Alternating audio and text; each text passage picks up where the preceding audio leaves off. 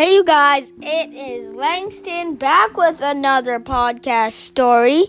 This story is called TAME-ABLE Dragons. One day, a boy named Jacob was strolling through the woods by himself. He didn't know why he ditched his parents at the corner. He came across a hollow log. It was getting late, so he crawled inside just to find a little decent shelter for the night. When he woke up in the morning, he decided to go look for breakfast. It was a little hard not having it on a plate or in a bowl. But he took a small berry, 3 cranberries, and an orange. He packed them up in his knapsack and he strolled off again. Then he decided to go get some fresh water. He went over to a nearby lake, had a little sip, and went back around to the log. Only once he got there, he saw a huge, round, green egg, polka-dotted red.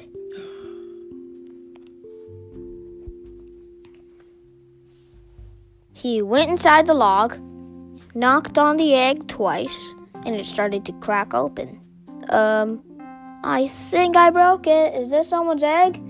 Because if it's not, I'm going to scramble it and eat it. But then he realized he couldn't scramble or eat it because it was hatching.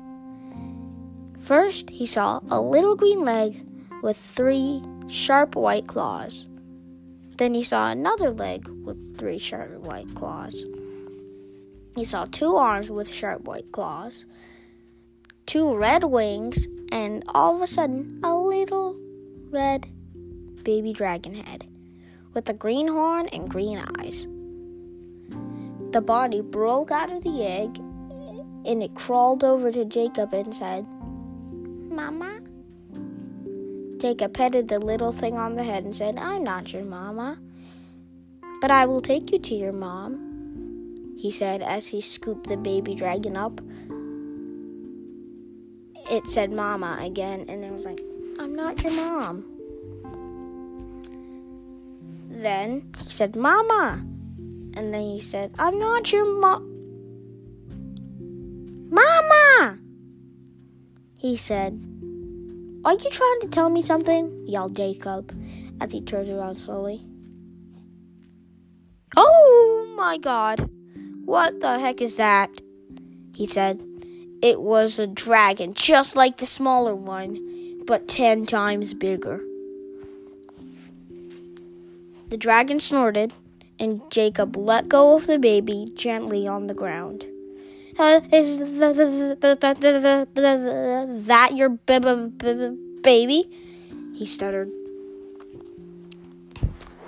The dragon snorted again and walked off with its baby. "That was confusing," he said.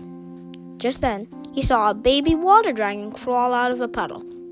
"Hey, little guy," he said as he scooped that dragon up. "I think I'm going to call you Splashy." Yes, Splashy. That's right. He took Splashy deeper into the forest, and he saw a giant cliff. Splashy liked to cause mischief, so he splashed a few balls of water at the cliff, and all of a sudden,